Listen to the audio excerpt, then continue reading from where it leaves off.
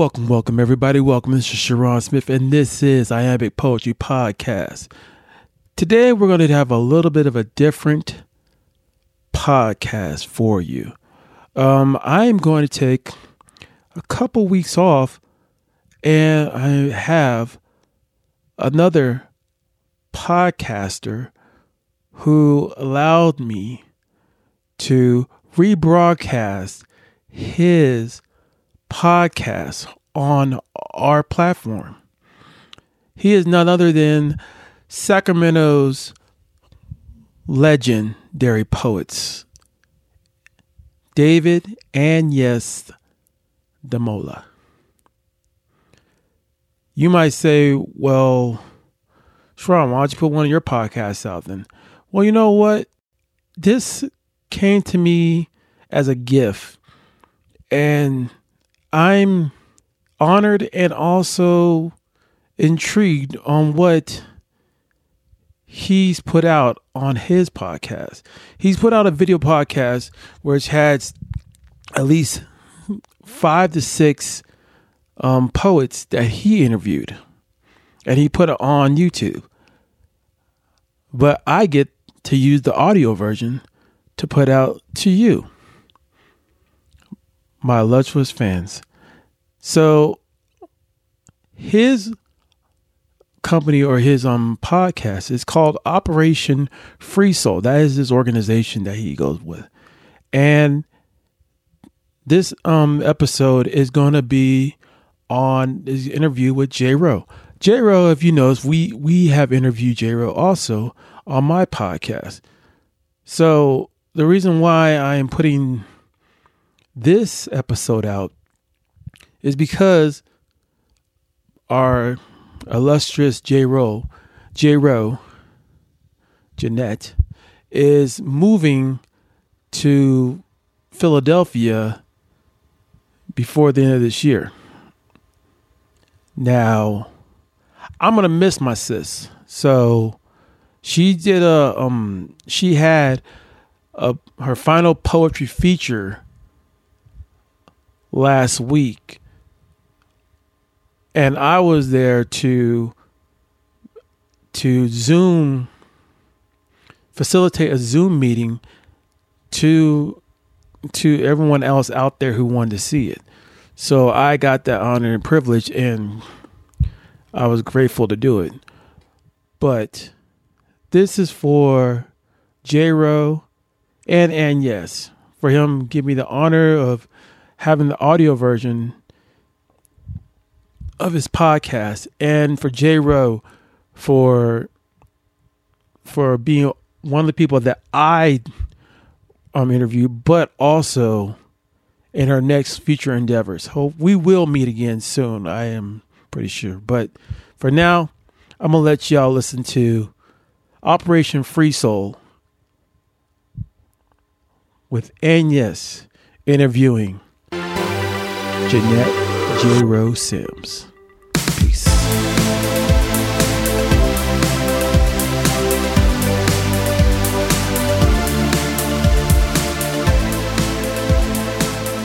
Hello, this is the Free Soul Podcast. My name is Agnes, and I am here with one of my favorite people and one of my favorite poets. It's rare that they get to be the exact same person, and I'm here with him today. This is J. Rowe, Jeanette Rowe. Please say hi to the people. Well, hello, beautiful people. And I guess I've got the big question to ask you first, which is, how's your day been? My day has been, it's been great. It's been great. She said very convincingly for everyone to believe. We don't need to get into it too much. There's a lot of things going on in your life at the moment. Yeah. Which kind of feeds into a theme that I want to discuss. I wanted to try having a bit of a theme with these podcasts. So the theme of today is tension. Because what I've noticed is with your poetry, and I don't know if it's a conscious thing, I've noticed that a lot of writers tend to just do it without really consciously thinking about it. You play with tension in your poetry beautifully. And by tension, I don't just mean like you're angry and then joyful, but the pacing of how you speak and how you break it up with, like for a great example is in the Tellum poem. how Tellum is always the reset point. And then you ramp up, and then you reset with Tellum, You Matter. And I guess when it comes to poetry, is that tension important to you? Is that something you actively go for? Or is that something you just naturally fall into? That's so funny. I just naturally fall into it. Yeah, I think that is just what naturally I think it kind of reflects life. Everything is ebb and flow, and at some point you have to reset. So I think it tends to kind of manifest in my art. Yeah, and I've noticed I do it when I'm writing personally, when I just can't think of where to go next. Yeah. So is that like a tactic? Yeah. Because when you get stuck with your writing, what do you do besides that? Yeah. So that's funny. We were just talking about it. I kind of just set it aside, and I'll either just sit and listen to some dope music or try to read something creative. But if nothing comes out, then nothing comes out. Yeah. But, well, I mean, cue me more into like the Jeanette world, because what do you listen to? Put me in like your mood. What do you read? What do you listen to break yourself of that? That's such a great question. So, lately, usually lots of hip hop. I really am digging Sylvan LaCue. I really appreciate the vulnerability behind his work. It's very open, and it's a very sensitive kind of work of art, but there's this grittiness, this rawness to it. It feels very honest. So that's really inspirational. So I'd say Isaiah Rashad is another one. Same, just keeping it really honest, but also addressing feelings, right? That's stuff that's going on inside. In terms of reading, I'm really open, but like I said, when I get stuck, I'll try to go to something creative. So, I just picked up the book, How Long Until, I think it's Black Future Month or something like that. It's a sci-fi piece or novel. So it's a little different for me, but, I'm excited to kind of like stretch my imagination with it. Oh, so what's it about? Give me the breakdown. So I guess it's like she's between, it's essentially different tenses. So like past, present, future. I don't know the details about it yet. Yeah, you're still journeying through it. Still, yeah. And I just kept hearing a lot of good things about it. So I was like, yeah, let's give it a spin. But yeah, in terms of what else will inspire me, any poetry. So whether that's like YouTube, whether it's reading something, as you know, Saul Williams is like my go-to, and you know why. Yeah, the part, so for those of you who don't know, I had some technical issues I've been having with the podcast, and we tried to do this once, and I'm like, you know what, let me upgrade my equipment, let me get it back on track, and then come back to it. So the first time we talked about the fact that in 2018, right, at the California Democratic Convention, which we got to do, you got introduced to Saul Williams, which blew my mind because your style is so reminiscent of him. And what did you think when you first listened to Saul?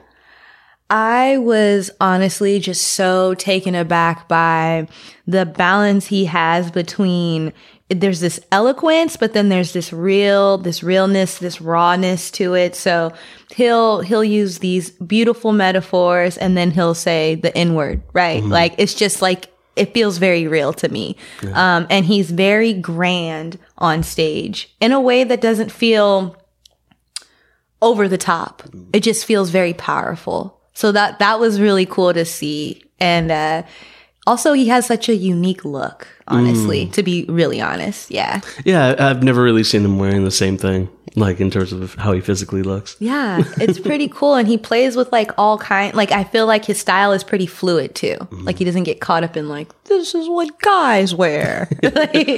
Well, how would you describe your style? Ooh, yeah.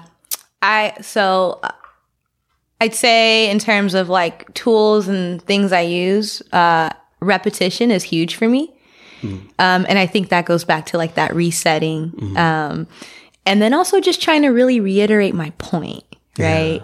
Yeah. So repetition, metaphors, right? Obviously, I'm a poet. But I am also, if I'm being quite honest, if I'm It's a line from a poem. if I'm being honest, I'm really actually working on not hiding behind metaphors so much. What do you mean by hiding behind metaphors? It's really easy to say, thoughts from a foreign moon whisper wishes, right? Versus I have all these effing voices in my head and I can't freaking sleep and I've been up all night and here's why, right? Yeah. So it's just a little bit easier. Yeah. Kind of touches on the idea of academic poetry versus practical, like things that anyone could read. As a journalist, I appreciate that thought because I used to be an editor and I had writers more than once complain about the fact that we feel like we're dumbing down our writing. We feel like we're making it dumb because we have to make it everybody be able to understand it. I'm like, no, there's a beautiful art in the fact that you can create something that anyone, no matter how complex it is. And what you're talking about with the idea of being a Black woman in America is a very complicated subject for a lot of America. And to be able to break that down so beautifully is an art form within itself and a beautiful one. Yeah. I'm smiling. And it's true. I feel like you kind of have the same problem that I do, which is the taking a compliment could be a little bit weird and you kind of tense up. How long has that been like an issue? Has that been just like a lifelong thing? Yeah. Yeah, same. Yeah. So we're going to work on it. We're working on it. That's right. Here we go. This is going to be a challenge for this podcast. When I compliment you, or you compliment me, you don't have to. That's not like I'm not trying to trigger you, but like also like, if you want to, like whatever. When you get complimented, take it. Just take it. Take it. Okay. We're going to work on this together because I'm going to do the same shit. Coming in hot. Because you're a beautiful poet. And I don't just mean like physically, you're a physically radiant human being, but the words that you have to speak are valid, worth speaking, and are spoken in a way that anybody can relate to on subject matters that are typically not discussed nearly enough in our country, which pulls me into a discussion I wanted to have with you. In a poem, I can't remember which one. Please remind me of it. The line is something to the point of, I speak on being a woman. I speak on being a Black woman. I speak on being a woman and Black, or I'm getting it wrong completely. No, you're not. What's the line and what's the poem? I speak on being a woman. I speak on being a Black woman. I speak on how I'm never sure on which one to prioritize. Yeah. And I guess me being not Black and not a woman, could you break that down for me? Because I feel like there's a distinction between being a woman and being Black, and then the combination of those two things in terms of the complication of your life. Yeah. Yeah. I mean, I think anytime you're talking about like any like intersectional identity type situations, like it gets tricky, right? So for me, it's that it's kind of everything has layers. Cause like even talking about feminism, like it was not initially meant for Black women, right? Well, feminism is historically speaking always been more so for white women. So like, there's that battle there because of course you're fighting for like equal rights in terms of gender, but then there's like, okay, wait, there's also still this divide. Am I on the same playing field? It's still a different struggle. Yeah. And just to get at what you're referencing to for listeners who might not know, the right for women to vote was given to white women first before Black women. And that's kind of what you're touching on there. Just wanted to put that out there. Sorry. No, you're good. And, I'll be very vulnerable, with this interview. So even, talking about being a woman, being Black, and then there's also, stepping into like my queer identity too. Right. So you always wonder like, hey, is there room for my Blackness within the realms of feminism? Is there room for my sexuality within the realm of Blackness? It's just incredibly layered. So those are the types of things that I try to address because it's like, it almost feels like you have to pick your battle.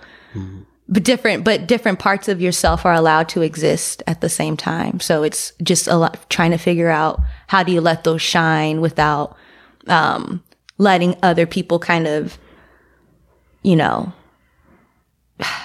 impose their ideologies on you and make you feel like you're not enough. Yeah, and it gets into kind of the idea of code switching. Ha. Which we've talked about a few times, all podcast things aside. And I mean, here's a real simple example of it when we talk about code switching. When I worked for Apple, I was a tech support advisor, and here's my tech support advisor voice. Hi, welcome to Apple. My name is David. How can I help you today? I try to make myself sound not Cuban, not like someone with depression, not like anything. Yeah. That's an example of code switching there. I guess, how often do you feel like you have to code switch? Oh my goodness. Yo, every day. Every day? Every day. Like once a day or Like all day. Essentially from the moment, especially when we're talking about in the workplace, right? But what I'm learning is you can still code switch and be authentic. Yeah, it just takes practice. How do you do that?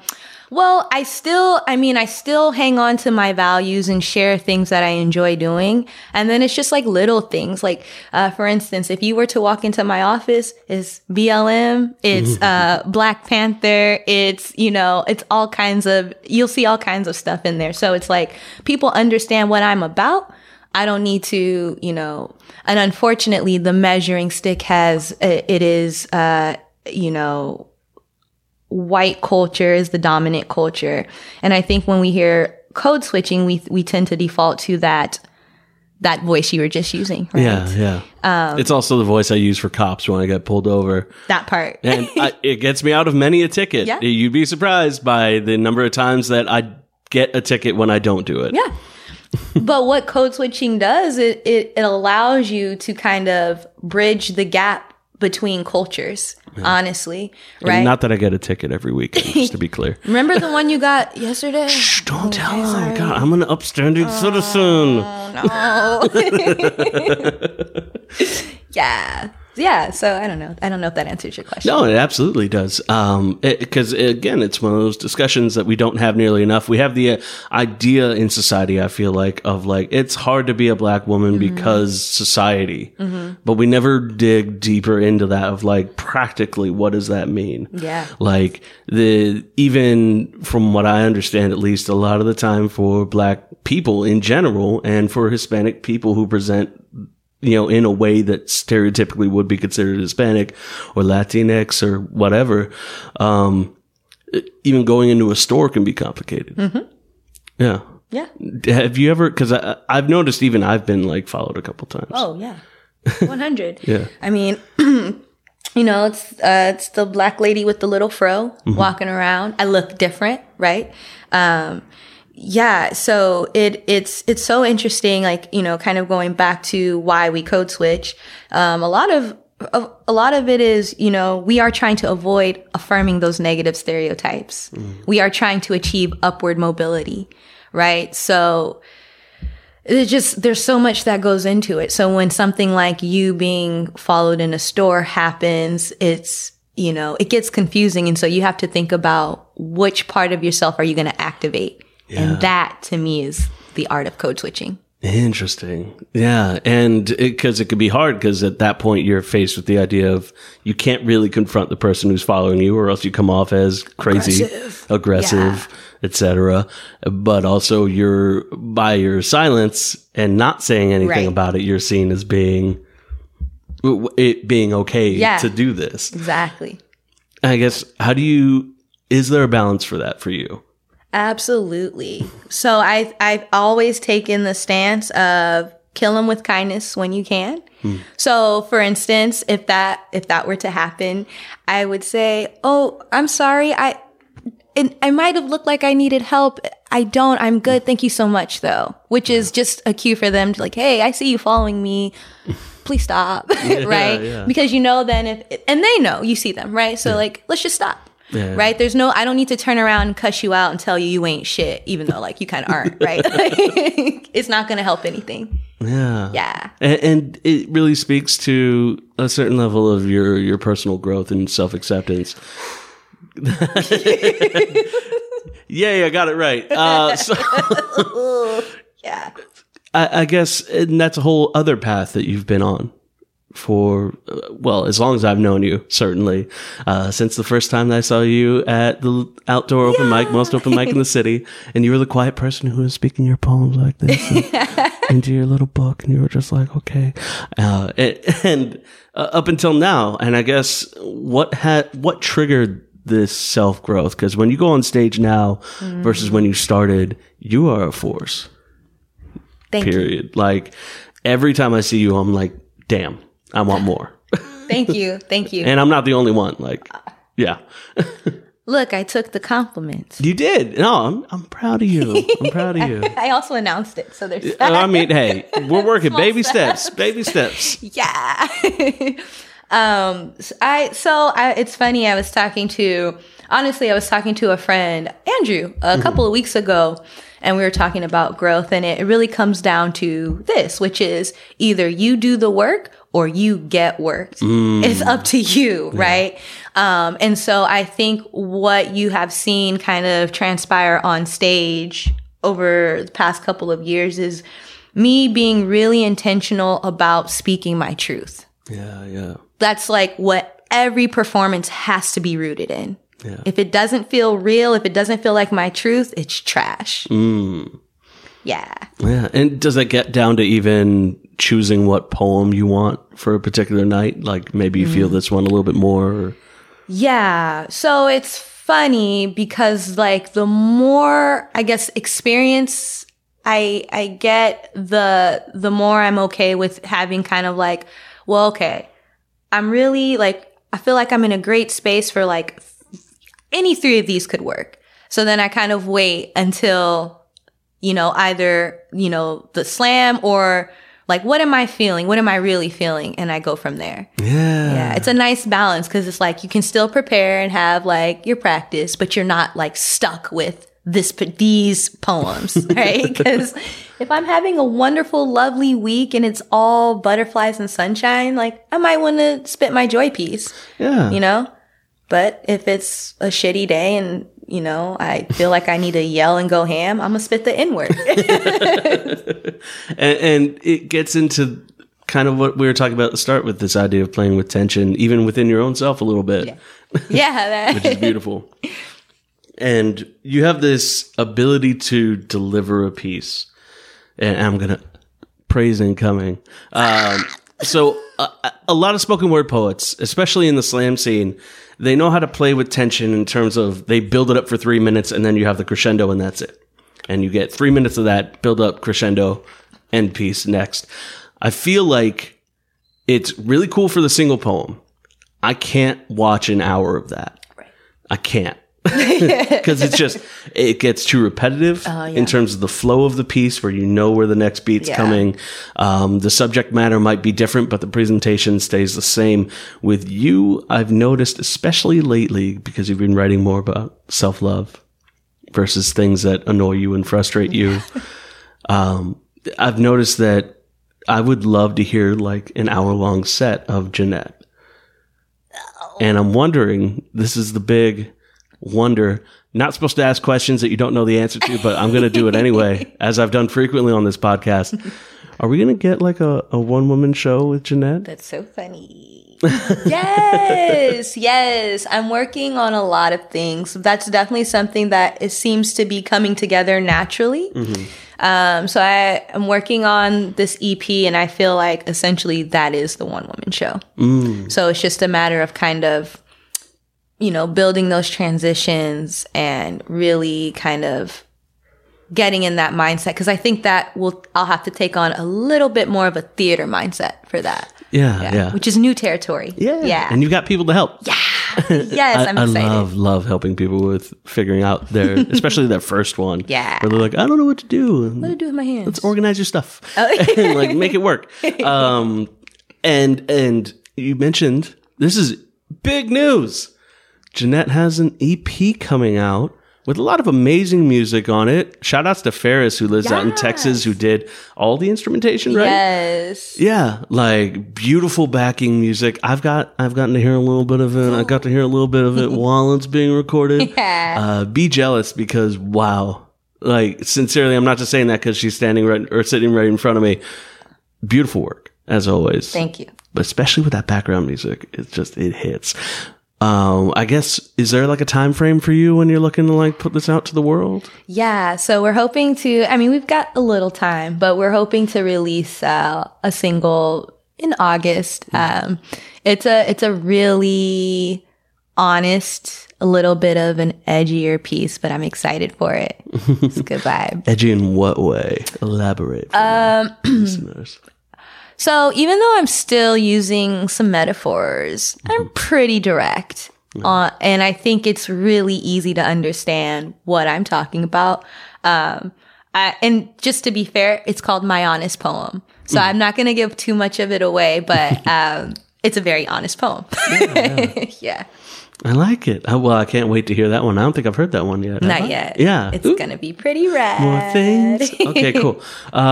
Perfect. And so we've talked a little bit about your growth path. We've talked a little bit about just how you approach the art. And I guess the logical next step I've got to go with this is on this self-love journey, what's your next step? Ooh. Wow. Yeah. You would make a great counselor.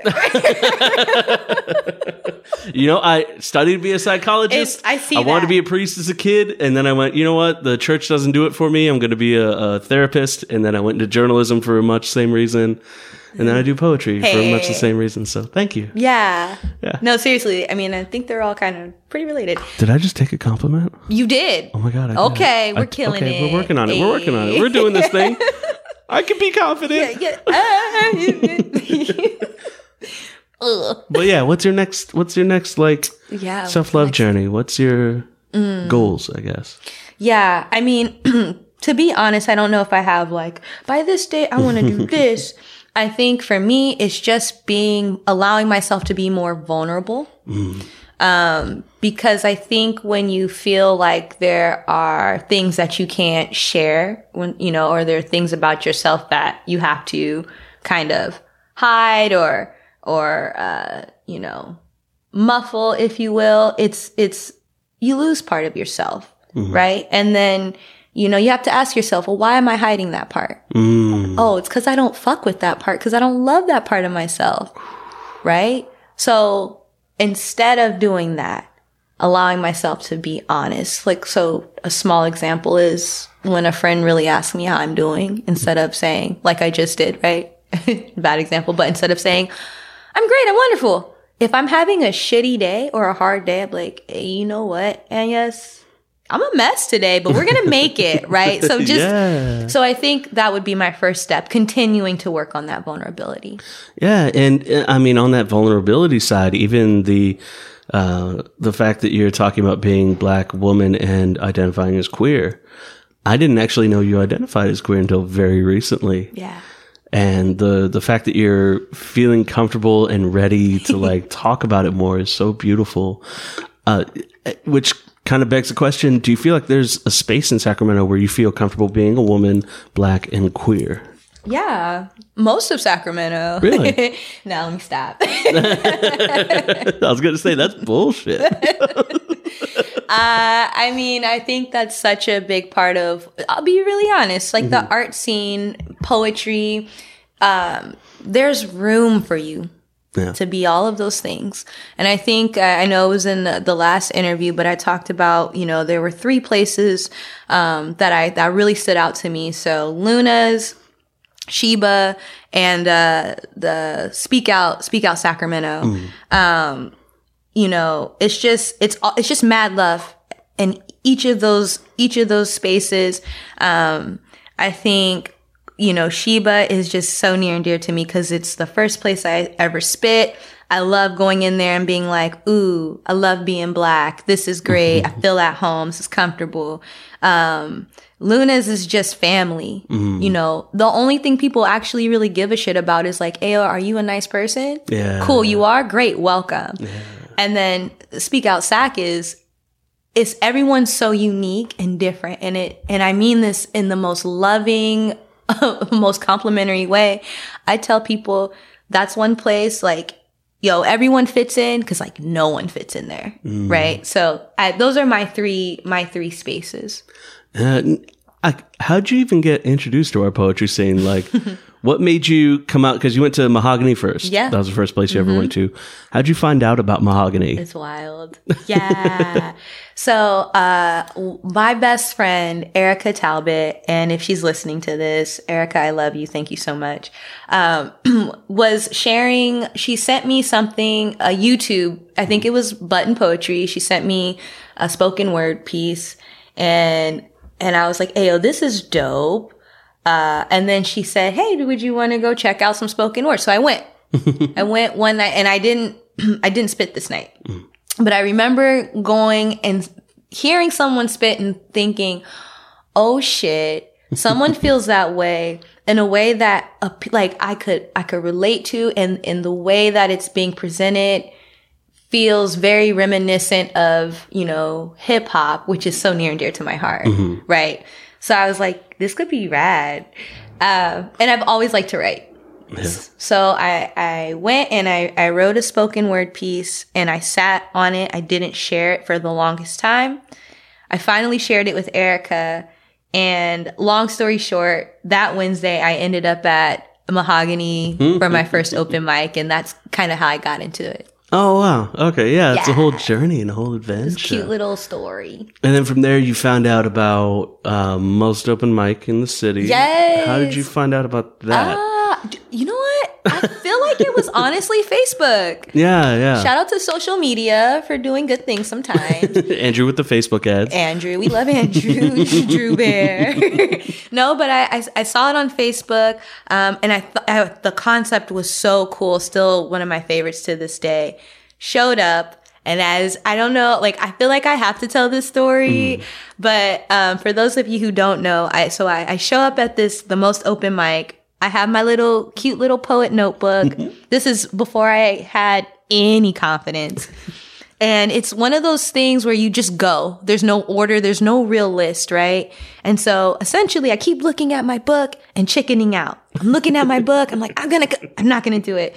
And this fool comes over and comes over and stands next to me, looks at me and's like, "What did you say? You said something about sharing."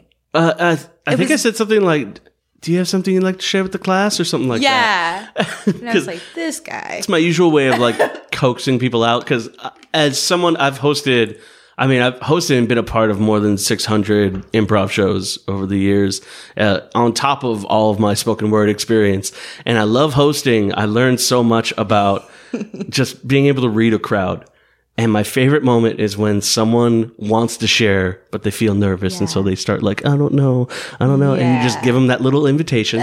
Just like, here, do with this however you feel. You're more than invited to come up. And then eventually, usually by the end of the night, usually near the end, they'll finally go like, "You know what?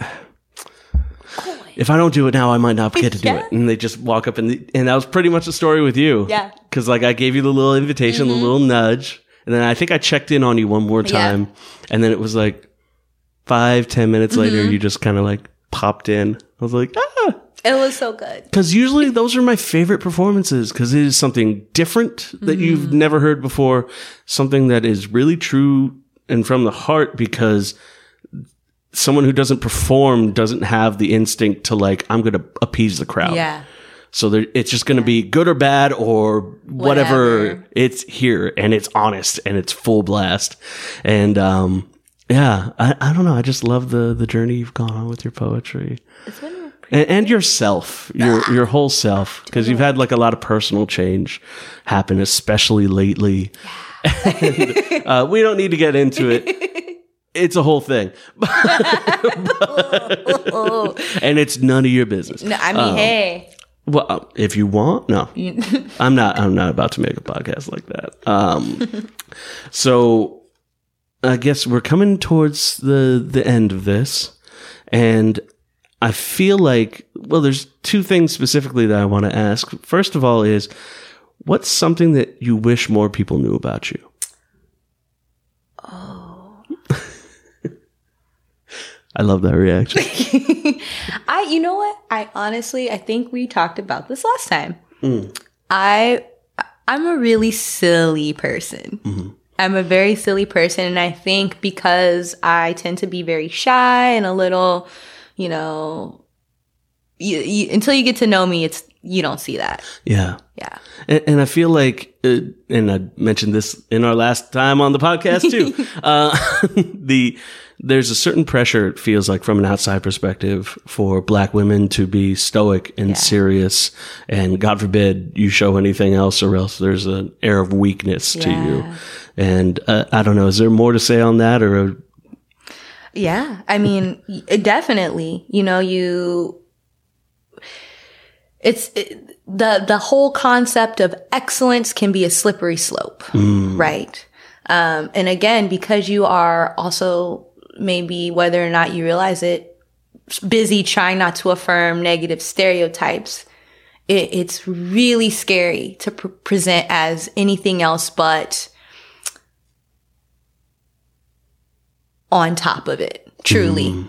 It's scary to be silly, because then you worry like, oh, are people going to think I don't have the intellect that measures up?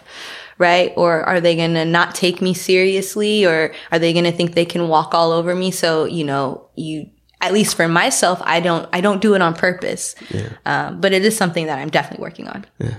And does that come from personal insecurity, or does that come from the way you get treated out in the world? I think both. Yeah. Truly. And again, we're, as a person of color, constantly striking that balance between, am I being hyper vigilant, sensitive, or like, is this really a thing? Right? And so I think it becomes a defense, right? If you kind of start to assume like, oh no, this is really a thing, like they're probably racist, your guard goes up. So if that is the case, you're not disappointed. Yeah. So then again, that goes back to like, I'm not going to be open and like giggle with you because I don't know if you're going to like try to come for me later. Wow. And as someone who's familiar with it, it sounds a lot like similar symptoms to someone who's been gaslit. Yeah. Yeah.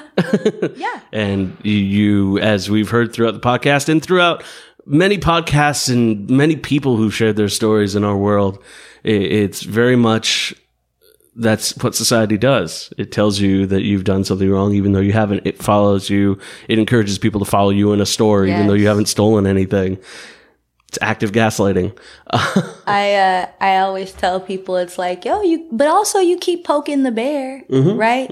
You treat people like they don't matter long enough, and you silence them long enough, and you push them into a corner long enough, then you will you'll catch these hands. Yeah. You catch this fade for sure. So that's a really good way to put it. Yeah, it's gaslighting, and also it reminds me a lot of the narcissistic versus codependent relationship, where it's exactly what you're talking about. Narcissist will push and push and push, and then when the codependent acts up, they'll suddenly go, "Oh, so you're just acting crazy now." Yeah. And how many times do we hear that in society? Probably why the divorce rate is so high. Ooh. I mean, like Americans in general, we just don't know how to talk to each other. No. And communication is so important. Someone who, my first relationship was when I was 24. Get asked for relationship advice so much. And people go like, wow, you give amazing advice. And I'm like, 99% of the time, I'm just saying, have you talked to him? And people go like, no, I haven't talked to him. Why haven't you talked to him? Well, I mean, I just don't know how they'd react. So you're not comfortable opening yourself up. So is that a problem to you? And they go, well, I love him. That's not the question. Whether or not you love him, her, them, whoever, it doesn't matter. It's, are you able to be yourself around them, or are you stunting yourself? Yeah. That part. That's a whole tangent that I just went on. No, but it's so real though, right? It's like everything else. It's a balance. And also on the flip side of that, I think communication, people assume it's just talking. It's actually listening. What would happen if you asked a question and then actually listened? Yeah. Like, but for real. Yeah. And I hear the idea of listening, and I've been told I'm a good listener. I feel like... Confirmed. It feels weird to call myself I'm a good listener while I'm talking at the same time. It's a weird thought. But like, I guess, what are the keys for you for being a good listener? What does that mean? Because it's really easy to stare at someone and go, oh, wow. I think Chris Rock did a whole bit on that. It's like when you check out, you're talking to a toddler. You're like, oh my goodness, what? Yeah. Oh, that's so awful. Oh my God, no, they didn't take your glue. Right? Like, it's like wild.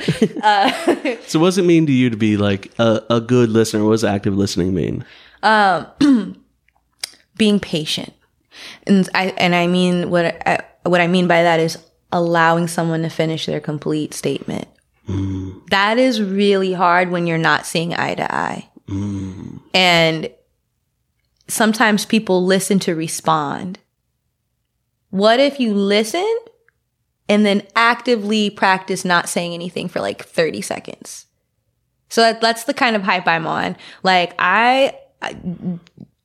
and trying to strike the balance between not going back and forth with you and cancel culture, right?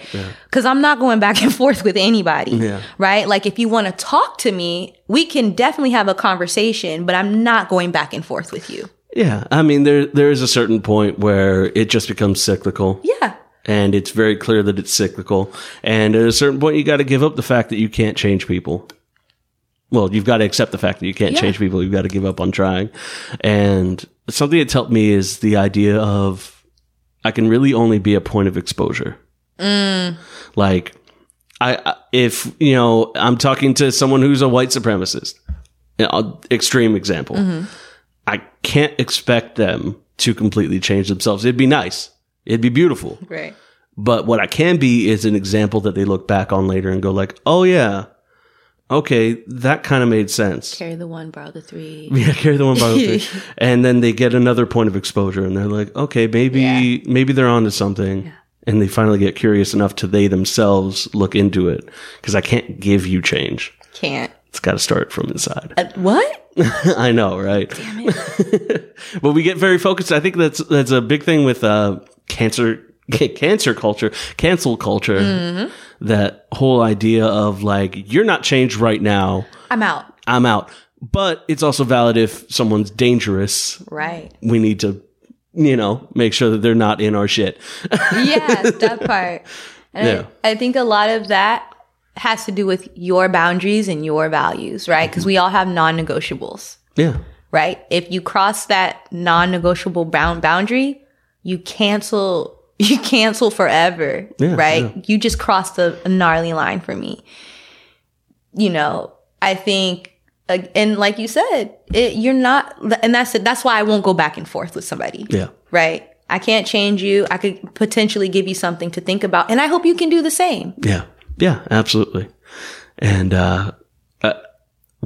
Yeah. I'm going to cut over something completely different. Sure. Something I brought up on the last podcast, which I love bringing up because people don't realize this when they first look at you. You were very much influenced for a little while. Under the influence, we might say. But nothing illegal. It should be. Bodybuilding. Sips Gatorade. Sips Gatorade. Literally. Sips, what is that? Literally Gatorade. 0G Gatorade. Okay, get out of my face. Not NAD. Bodybuilding, which I didn't expect. And you'd been doing it for... Yeah, I did it for 2 years. 2 years. And I guess part of your growth as a person, I noticed, like, that was a big shift in terms of how much you owned yourself, was being able to go out and show yourself to the world in a way that you never had before. And I don't want to speak on your behalf for this, even though we already had the conversation. I could. Please tell me about just like what the atmosphere was like, what it did for you, etc. Just give me the full rundown. Yeah. No, it's wild. It was such a great time in my life, but I'm also happy it's done. I learned a lot. I think what bodybuilding gave to me or helped me realize was, it's okay to walk in your power, and it's okay to shine. Like, those were two things that especially that shine part. Because growing up, I'm just trying to get to practice. I'm putting on jeans and a t-shirt. Like, that's not my thing, right? So I was never really comfortable with that type of attention.